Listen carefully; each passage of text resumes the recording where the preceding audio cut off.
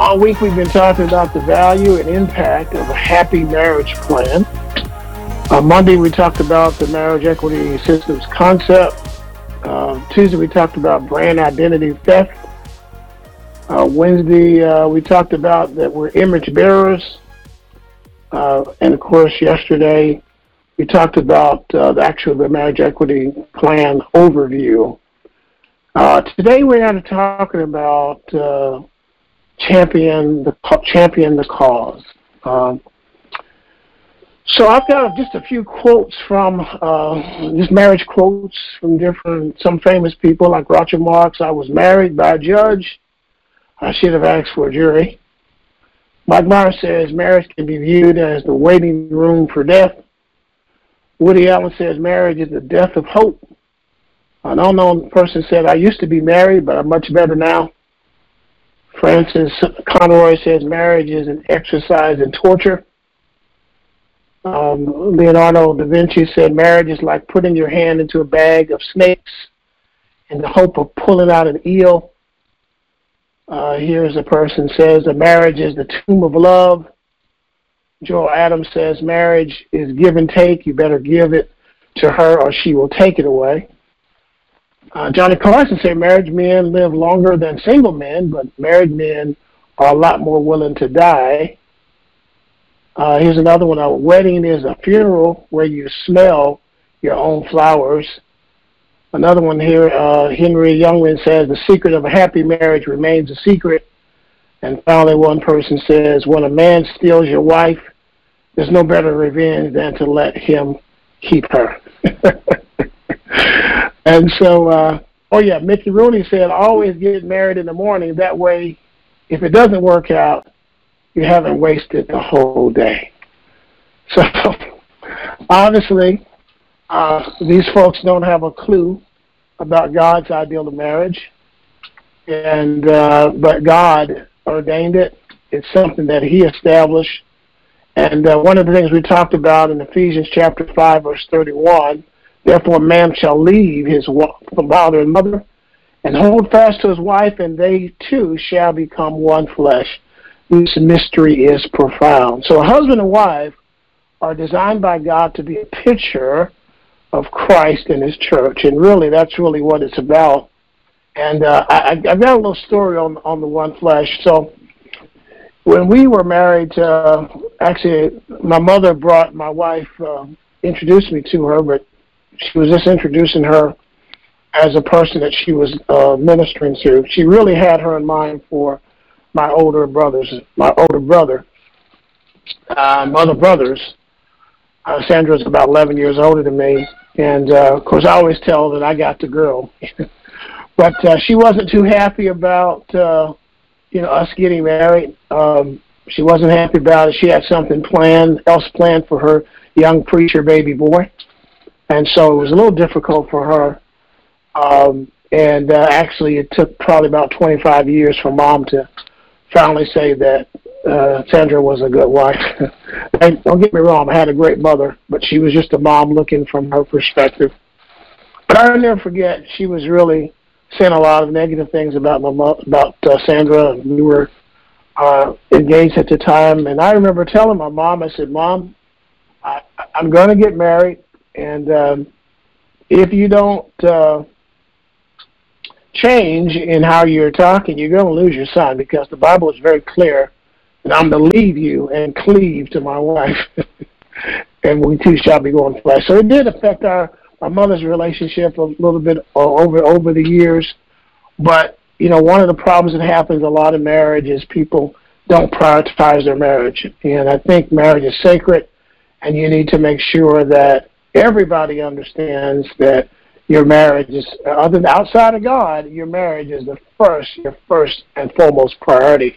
And that's one of the reasons, even me personally, I have a date day. Like today is our date day on Fridays, that we spend that quality time together. But God has called us to be one flesh, and when we operate in God's way and God's design, we make an impact upon the lives of others. I was looking at a Bible verse in the Word where in 1 Samuel chapter 17, verse 29, when David was facing the Goliath, the giant, and they were, of course, rebuking him for even asking questions. And he said in verse 29, and he says, "What have I done? Is there not a cause?" And he was saying, "Listen, this is going on. This giant is standing, and he's mocking God. He's mocking the armies of God. We should do something about that." And I believe that this marriage of the world that are following the image that Satan has painted of marriage is a mockery to what God has designed. And we have a responsibility, I believe, as Christ followers, to do something about this. There's a cause. It's a cause, and we have something, and we should do something about it. We shouldn't stand by and watch this image of marriage be misrepresented. And we have the opportunity. The God of this world, according to 2 Corinthians 4:4, has blinded the minds of unbelievers. That's the light of the gospel, which the image of God should shine. And we have the opportunity to show the image of God to the world through our marriage. But the God of this world has blinded their minds. Ephesians chapter 2 also says that when we were dead in trespasses and sins, and when we walked in this world, we followed the prince of the power of the air, the spirit that's working in the sons of disobedience. We all lived our lives according to Scripture, in the passion of our flesh, carrying out the desires of the body and the mind, and we were by nature the children of wrath. So we've not operated in marriage without Christ. We operated by the flesh. We've operated by, pleasing ourselves. We've operated outside of the love of God. But God, who's rich in mercy because of his great love, and Jesus died for our sins, and he made us alive together with him.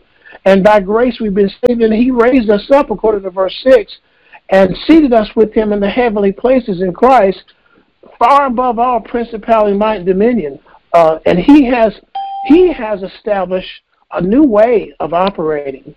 And as Christians and Christ followers, we have access to operating in a place of love, the love of God that's shed abroad in our heart by the Holy Spirit, and to really and truly live out the life that the Father God has designed. And there's no reason for a Christian marriage to look like a marriage in the world. In fact, Ephesians chapter 2, verse 10 says that we're God's workmanship. We've been created in Christ Jesus for good works, which God predestined, planned beforehand that we should walk in them. We are his masterpiece. And when people look at our marriages, they should see the masterpiece of what God is working. So not just masterpiece from a personal standpoint, but the masterpiece when a man and his wife are operating together. Ephesians chapter 5 says that we're imitators of God, and we're to walk in love as Christ loved us and gave himself for us. And it's a fragrant offering and sacrifice to God. So when God looks at our marriage, and when the world looks at our marriage, we should imitate Jesus. We should imitate him and walk in love. And I appeal to us as men, because Christ set the example. He sets the example for us, and we simply respond to his love. And you and I, as men, we are to operate as Christ and follow his example in how we deal with our wives. Jesus operates with his bride to be, of course, and we should operate with our bride the same way Jesus does. He says he gave himself up for her. He made sacrifices. When we talk about that Genesis verse 126, when God said, let us make man in our image and our likeness, we talked about the fact that we're image bearers. And so our relationship with our wives bears the image of the Father. So the cause is to reestablish this image of marriage. To reestablish this image in the world. And we can do that if we take the challenge. And so there's some things I want you to be praying about with me that'll help and start that process. The first thing, and this is a website I want you to write down, the website, and you can listen and record it, is survey.marriageequitysystems.com. That's survey.marriageequitysystems. And I want to have 10,000 surveys done. The survey only takes 5 minutes. I'd like you to do the survey and your wife do the survey. And then you share this link with everyone in your network.